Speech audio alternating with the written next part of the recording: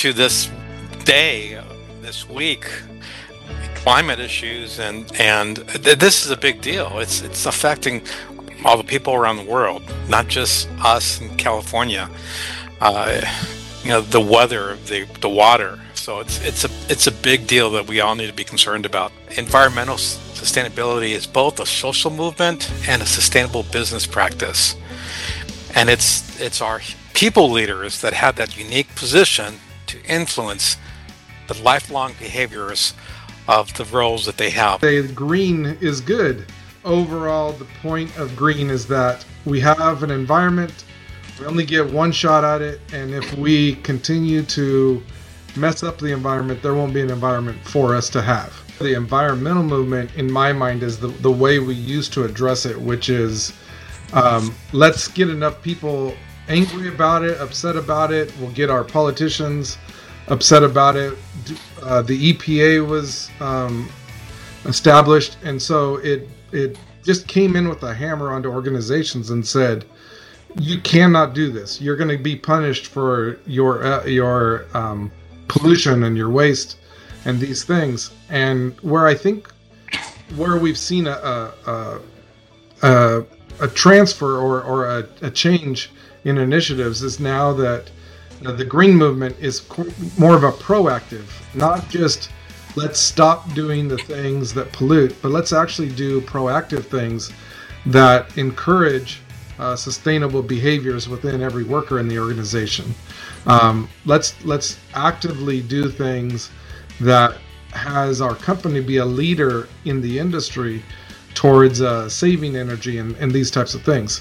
As the Industrial Revolution really got fired up, we started to see the power of the capitalist machine, and we were able to crank out things, be so super ultra productive, and these companies were focused on that. They focused on their outputs, and they were polluting rivers, and they were polluting the skies, and all these things.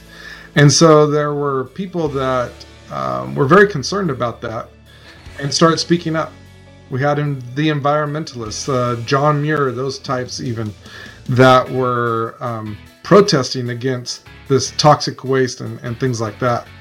And it really, it grew over time. There was a massive protest in our nation's capital, and this environmentalists just continue to grow and grow and grow. There has to be a driver of these efforts throughout the organization, a custodian, a champion. And the CEO has many things on their plates. So this is because they can be a champion, but the CEO needs help from another C-suite executive to move this, to drive these efforts throughout the organizational structure. And then, as I said, HR is now, with the efforts of Dr. David Ulrich, in a strategic mode. The topic of discussion in most HR circles is, how does HR come to the table? The table means the decision-making table. HR has been, as I said, mostly regarded as an administrative backroom function. So, and HR people want to become a critical player in the organizational equation. So it seems to me, and that's why the thesis has been laid out in this book, this is a stepping stone for the people function, the HR function within the organization, to come to the table, so to speak, be the facilitator of environmental and sustainability and the green movement within each organization. And this is a paradigm shift for the HR function. And I'm saying this, if HR takes on the responsibility or is given the responsibility to be the facilitator, the coordinator, the champion, the sponsor, the cheerleader for environmental efforts within the organization, is I think HR will then be able to successfully come to the table, so to speak. Business leaders, people leaders, can now be the solution to not only the organization's issues, but also can solve some of our society's issues with the little micro changing of behaviors within our small teams that become infectious, that grow up into other teams and other pieces of the organization, to where we have large corporations behaving in an environmentally sustainable manner as well.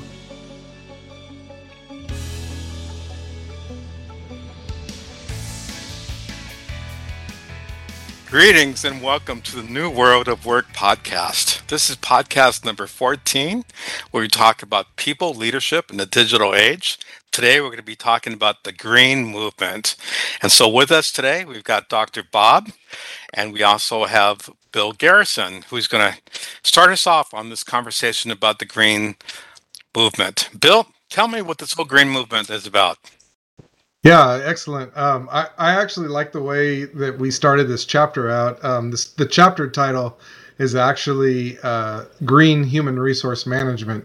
And so it really is about what is the role green has in our organizations. But I started out the chapter from quoting the movie Wall Street.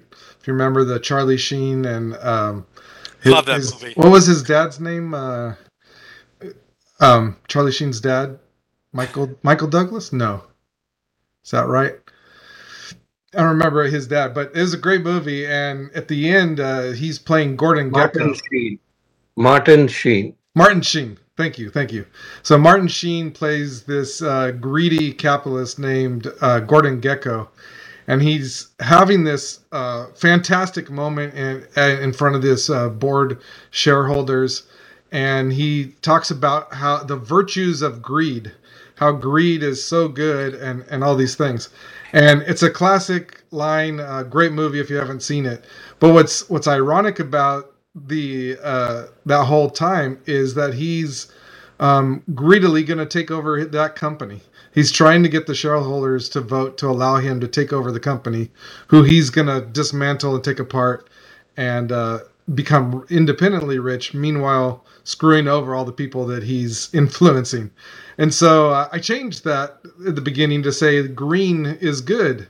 Green, and you almost think of, as you read that line, the Star Wars, where the Force flows through you, and the Force is a life force. So it's really interesting how top of the mind the green movement is in in our everyday lives, in our work lives. And really, overall, the point of green is that we have an environment. We only get one shot at it. And if we continue to mess up the environment, there won't be an environment for us to have. And so we're going to talk about today really that in the environmental movement, the green movement, and why the green initiatives should actually live within the human resources department and not within the operations management areas. And so we look forward to this discussion today. Our goal is actually, as Dr. Bob would say, this is not a political issue. This is just a matter of fact. And the fact that our politicians are divided on this topic doesn't do us any good. And so we hope that through our organizations, we can make some movement on this issue. Thank you for that. So with the green movement, we can break it down into three things, right? The environmental movement itself, the green movement itself, and then why HR is the home of the green movement, or why it should be.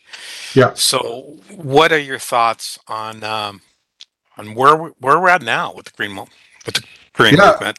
Yeah, the environmental movement, I use that term to kind of describe what has happened in the past. As the Industrial Revolution really got fired up, we started to see the power of the capitalist machine. and we were able to crank out things, be so super ultra productive. And these companies were focused on that. They focused on their outputs, and they were polluting rivers, and they were polluting the skies, and all these things. And so there were people that were very concerned about that and started speaking up. We had the environmentalists, John Muir, those types even, that were protesting against this toxic waste and things like that.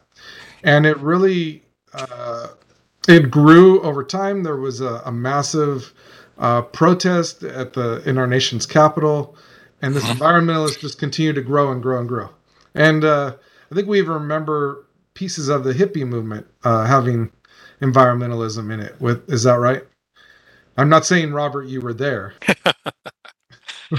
No, you are right. But actually, to this day, this week, climate issues and this is a big deal. It's affecting all the people around the world, not just us in California. Uh, the weather, the water. So it's a big deal that we all need to be concerned about.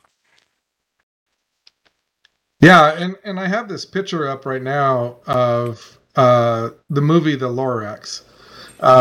You could see the Lorax there on the right and the trees that are on the top picture there. But before I describe that, I wanted to look at the bottom picture. You may have seen pictures like this before. This is a giant sequoia or giant redwoods, and I've been to both of those areas here in California. These trees are massive. They're grand. You just are awe-inspired by them. And meanwhile, what you have here in this picture is a group of loggers that are proud of chopping down this tree, right? I don't believe these loggers were thinking when they chopped down these trees that they were doing any harm. I think they saw there was a massive demand for housing, especially after the gold rush. We had the ability to move these logs, and so instead of chopping down hundreds of trees, they only had to cut down several of these trees, and they could build several houses out of one tree. But we started to notice that this was not a sustainable. So that's kind of changed our minds. But this guy on the right, his name is the Lorax. And he's from a Disney movie called The Lorax. The Lorax is this creature that is able to chop down these trees. Or there's a environmentalist within this movie, who sees these trees as very valuable trees that they can create these product. And so they continue to chop down these trees and chop down these trees. And everybody is loving it because they get the product. And the capitalist is loving it because he's making money. And so there's just this supply and demand, fun capitalism, everybody's happy. But the Lorax lives in the trees, and he starts to notice that if we chop down all these trees, there won't be any trees left for him to live in. And eventually, what the capitalist learns too is that if I chop down all these trees, there will be no more trees for me to chop down to use for my products. And so he starts to understand not only the environmental impact, but as a capitalist, he needs to have a sustainable supply of raw materials. The chapter basically is laying out a thesis.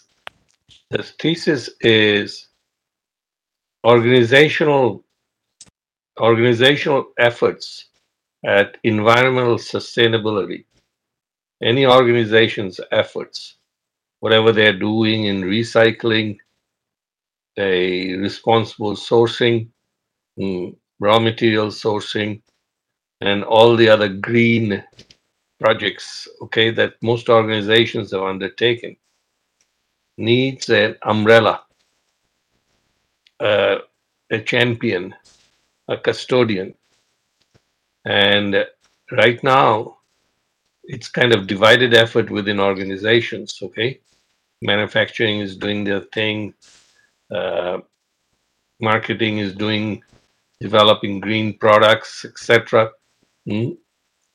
So, from a philosophical and conceptual and theoretical point of view, strategic point of view, some function within the organization has to be responsible for environmental sustainability or the green efforts of the organization. So it seems to us, and we lay out this thesis in the book, that since the conduit for effectively managing sustainability or involving ourselves in sustainability is the people of the organization, it's the human resources of the organization, it seems logical to us that the right custodian for green effort and the green movement within the organization is the HR function, the chief people officer of the company, okay? Because they can coordinate and create an environment in the company, in the organization, that every employee is then geared to behaving in an environmentally sustainable manner while they are in the work environment, in the new world of work. That is the thesis we are laying out. I don't think organizations have this effort going, but it's kind of distributed, uncoordinated. So giving it this function, making the HR function the custodian of all the green efforts, which involves people efforts, seems to be a logical step, strategic step. And that's our thesis in this chapter. Yeah, I think the where I was describing before, the environmental movement in my mind is the way we used to address it, which is let's get enough people angry about it, upset about it. We'll get our politicians upset about it. The EPA was established, and so it just came in with a hammer onto organizations and said, you cannot do this. You're going to be punished for your pollution and your waste and these things. And where we've seen a transfer or a change in initiatives is now that the green movement is more of a proactive, not just let's stop doing the things that pollute, but let's actually do proactive things that encourage sustainable behaviors within every worker in the organization.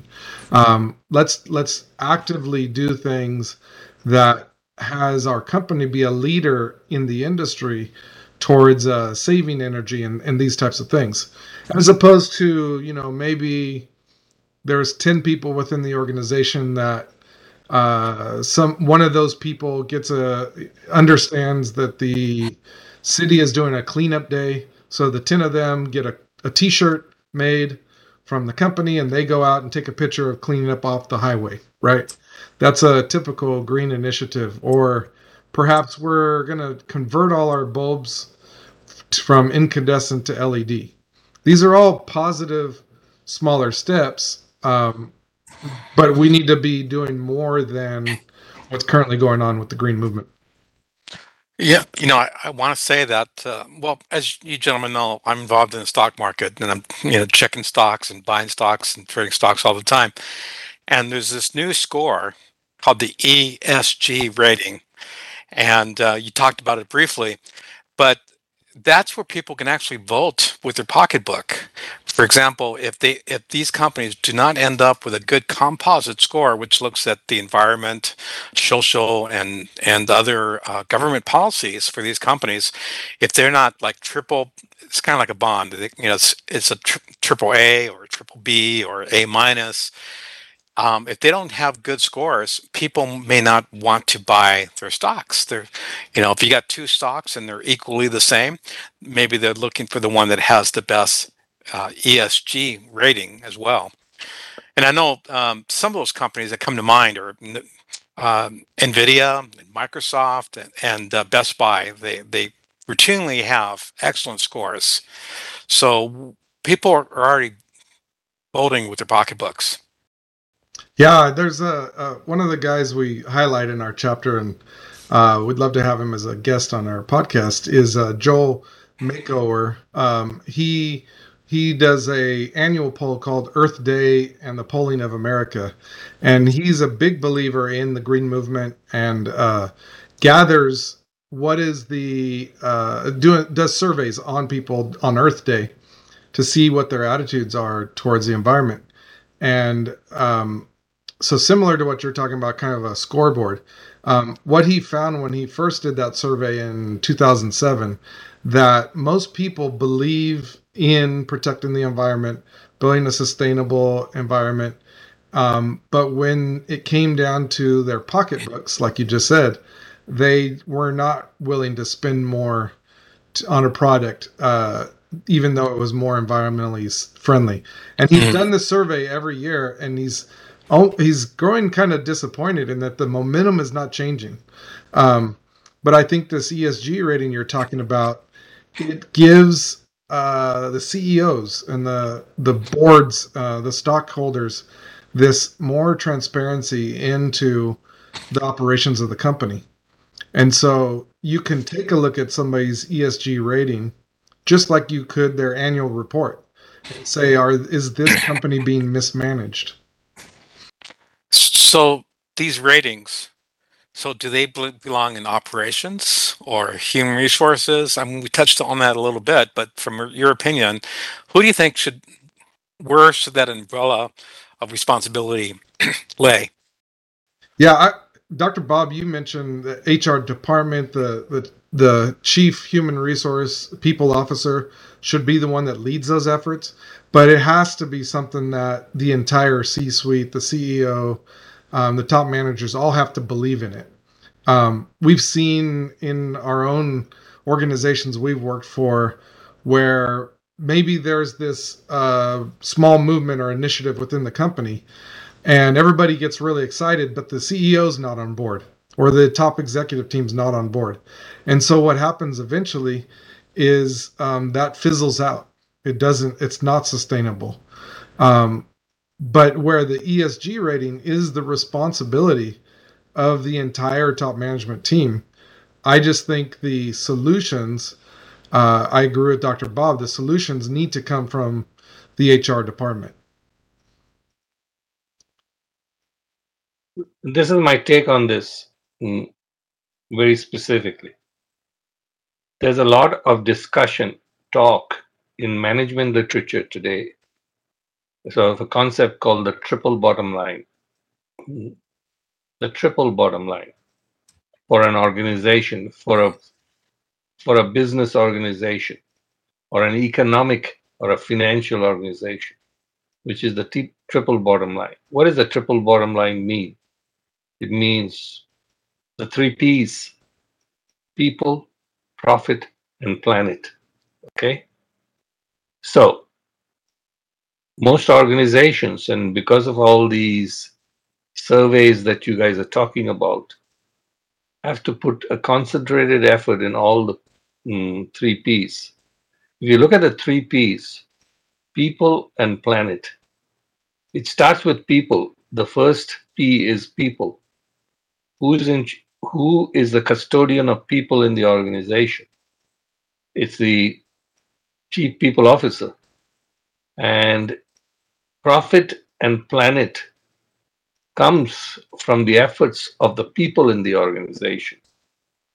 Therefore, it seems to us that logically, where a company's green movement or sustainability efforts, strategic efforts, the custodian, the person who drives the organization to realizing the triple bottom line, should be the chief people officer. Now, the HR function has all throughout many years, throughout the years I've been in here, in the recent days, the HR organization throughout the years I've been in it, mainly for the first half of my career was an administrative function. Then it started slowly moving into more of a strategic function. And now with the insight of Dr. David Ulrich, who's one of the top thinkers in HR, HR is now in an era of being in a strategic function. So if we assume that HR is now, or the people function of the organization is a strategic function, it seems to us most logically that the chief people officer should become the custodian of sustainability and the green efforts of the organization and coordinate all the different efforts going on in the organization within the other functions. Marketing, as I said, manufacturing, engineering, etc. And also play an important role in using this environmental sustainability as a ticket or a key to employee engagement and employee motivation. This is mainly because the younger generations that are continuing to populate most organizations are real believers in the environmental sustainability because it's their lives. They want They want this planet to be safe and sound as they traverse their entire lives. So it seems to me, from the bully pulpit of environmentalism within the organization, should be occupied by the chief people officer. That's the thesis, that's the hypothesis we are laying out for consideration in our book. And I'll tell you why I agree with that. From a business owner standpoint, say I'm the CEO or operations manager, my primary goals are to produce, to run the operations. And I see things like the EPA and OSHA as obstacles to avoid or get away from. I have these regulations that are problems towards my productivity. So if you're asking me while I'm doing all this to also then think of environmental sustainability, it's almost counter to what I'm trying to do. So I'm not saying that we shouldn't hire operations managers, hire CEOs that believe in environmental sustainability. But I think the day-to-day, the strategic direction initiatives the corporation does, it makes much more sense to have the people leaders be the ones in charge of that.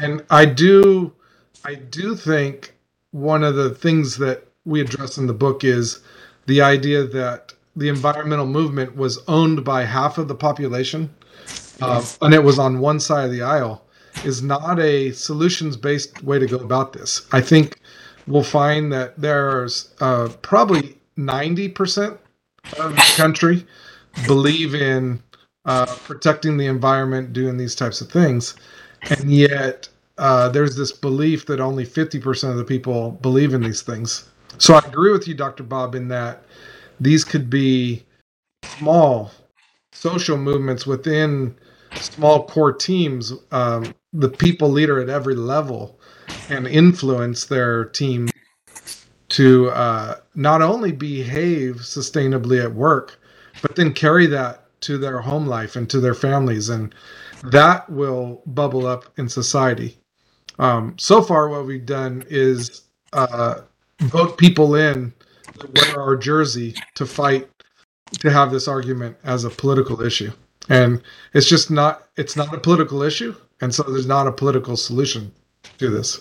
Yeah, I would agree. And I would say further that this should be part, for each corporation, each company, this should be part of the mission statement as well. And the value statement for each company. So they need, because it's got to come from HR and it's got to come from the top down. And like you said, it's got to hit every single department, every single manager. This is a critical issue. From my perspective, Robert, You guys are right. This is a strategic initiative, so all the C-suite executives have to believe in it and support it.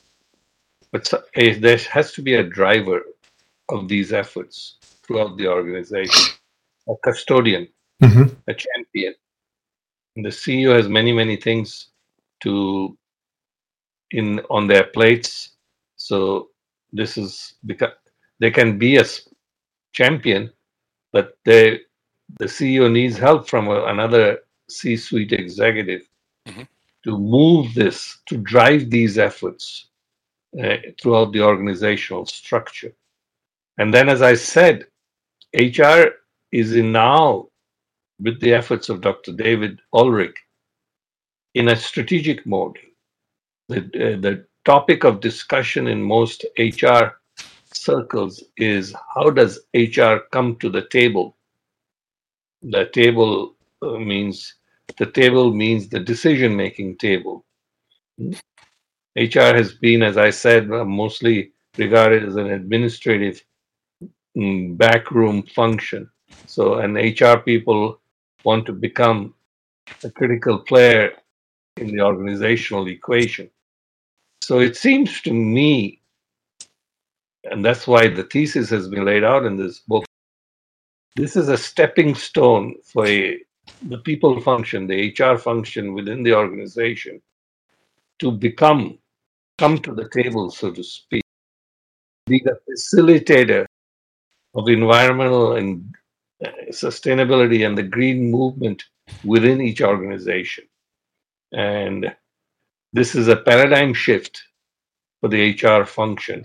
And I'm saying this, if HR takes on the responsibility or is given the responsibility to be the facilitator, the coordinator, the champion, the sponsor, the cheerleader for environmental efforts within the organization, is, I think HR will then be able to successfully come to the table, so to speak. Okay. And remember, HR is also responsible for effective employee communications and green sustainability and green. HR is also responsible for training, employee communications training, and all of these traditional HR functions need to co-opt the environmental message of the organization in their programs so that employees, the culture of the employees organization is the environmental movement, the environmental sustainability thought process is built into the organizational culture. And HR is in a very good position to make that happen.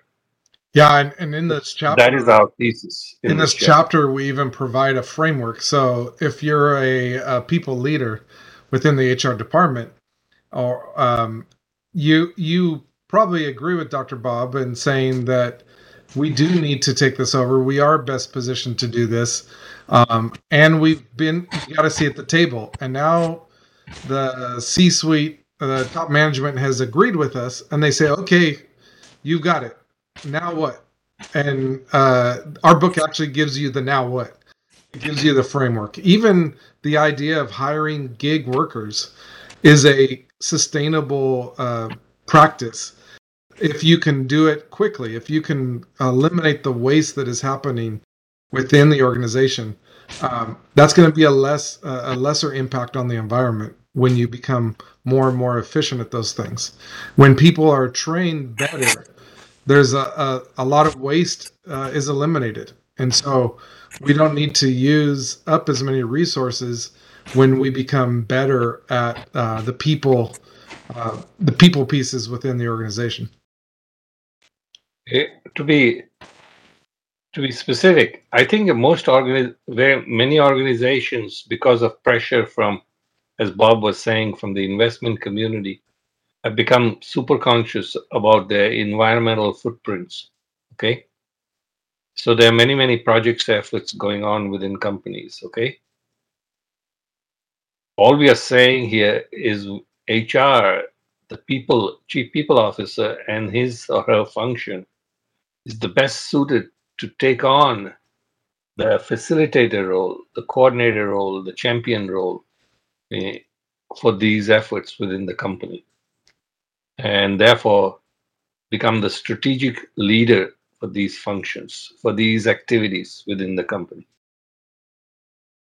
Yeah, and I would agree. So, as we get ready to wrap this up, I think what we're saying is the environmental sustainability is both a social movement and a sustainable business practice. And it's our people leaders that have that unique position to influence the lifelong behaviors of the roles that they have overseeing our environment and uh, the sustainability roles. Yeah, I think as if those of us that are in business, in the industry of business, and believers of capitalism, there's a lot in our past where we were responsible for the destruction of our environment, the toxic waste, those types of things. And I really believe that business leaders, people leaders, can now be the solution to not only the organization's issues, but also can solve some of our society's issues with the little micro changing of behaviors within our small teams that become infectious, that grow up into other teams and other pieces of the organization, to where we have large corporations behaving in an environmentally sustainable manner as well. That's absolutely correct, Bill. Well, thank you guys all again for joining us. We appreciate each and every one of you. Please like, comment, subscribe. If we've got it wrong, let us know in the comments. We'd love to engage with you in the comment section. And look out for our book coming out very soon. You'll be hearing more about that. Visit us on our website at www.newworldpeoplespecialist.com, and you can subscribe to our YouTube channel, subscribe to our podcasts, and give us 5-star reviews. I giggled there a second, Dr. Bob, because there's this game that's happening on TikTok right now where you ask a Gen Z person, what does WWW stand for? And they don't know the answer. So it's a funny thing that we've come this long. But and don't give away the answer now. They have to find it on their own. But thank you guys both again for your insight, and we'll see you guys next time. Thank you, gentlemen. Take care.